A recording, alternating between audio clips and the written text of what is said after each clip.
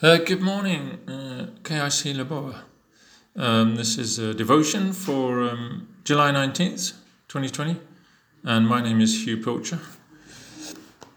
This devotion is called Rage. Today we're thinking about things said and done in the heat of the moment. God has been showing me recently an important way in which the lives of born-again Christians and the lives of unbelievers are different.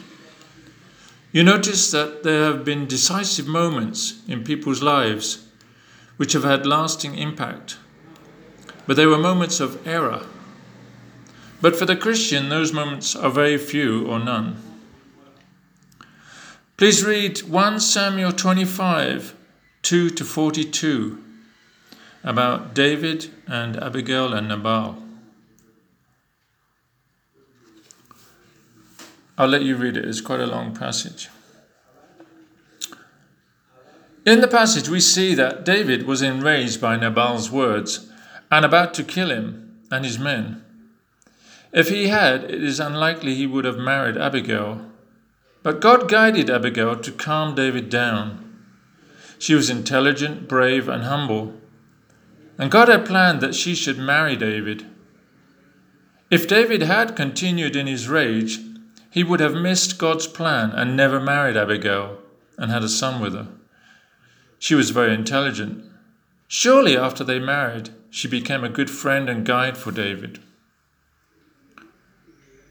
So after listening to Abigail, David stopped himself from doing something he would regret. God has a plan for each of our lives, but we can drop off that plan by making rash decisions. As I was growing in an understanding of this recently, I had my own perfect example. As many of you have heard me say, I work with a local pastor, Shadrach. During this time of churches closed, I've been joining a local church from the UK, which I know very well via the Zoom app. These Sunday morning times have become precious to me, and the worship in particular is really wonderful. We don't have much deep worship at the local church in Kigumba I normally attend. The network is very poor where I live, so I've been going to my office each Sunday morning. I asked Shadrach to let me have that time on my own during the meeting, and he agreed. The next Sunday I arrived at the office, and there was Shadrach sitting in the office.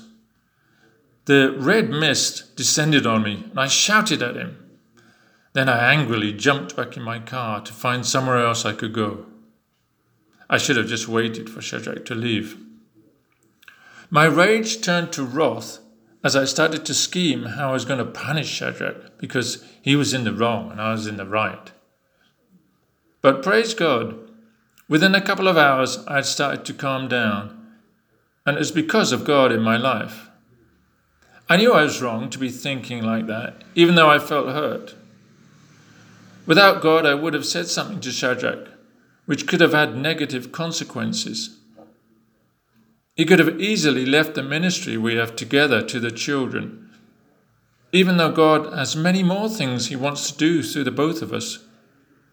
Shadrach and I ministered together very effectively for God's kingdom. I could have easily messed things up. You often hear how people have acted rashly in the past and, for example, they don't speak to their brother anymore. Or a son or daughter leaves home in anger and hasn't contacted their parents for years. People make rash decisions, and the effects can be lasting and damaging. Is God speaking to you right now about a relationship you need to restore? Someone you need to contact and apologize? Ask God to help you. Proverbs 21:23. Whoever guards his mouth and tongue keeps his soul from troubles. Times of extreme negative emotion can be opportunities for demons to get a grasp in our lives. Do you need to repent to God for anything you have said or done in anger? In fact, we should repent for anything we have ever said or done that was wrong. It is worthwhile spending some time in prayer letting the Holy Spirit remind you of anything or any time when you acted wrongly and needed to repent. Hallelujah. Jesus said, "And when you stand praying, if you have anything against anyone," and that includes the past, "forgive him, so that your Father in heaven may also forgive you your trespasses." Mark 11:25. So next time you're feeling really upset, keep your mouth shut. Think of God, who He is and what He has done in your life, and that you want to keep in His plans for your life. And don't mess things up. God bless you. Here are some questions for study. I recently heard of a man who met his personal angel, and the angel had a list of the things God had planned for his life. What events in your life which you have experienced have specifically been on God's agenda for your life? Share a time when you did or nearly made a rash decision which would have had bad consequences. Ephesians 2:10. Read that. Then give God some praise, a time of praise, and then out loud together or on your own, recommit your life to be in God's will and to carry out the good works He prepared for your life. Prayers.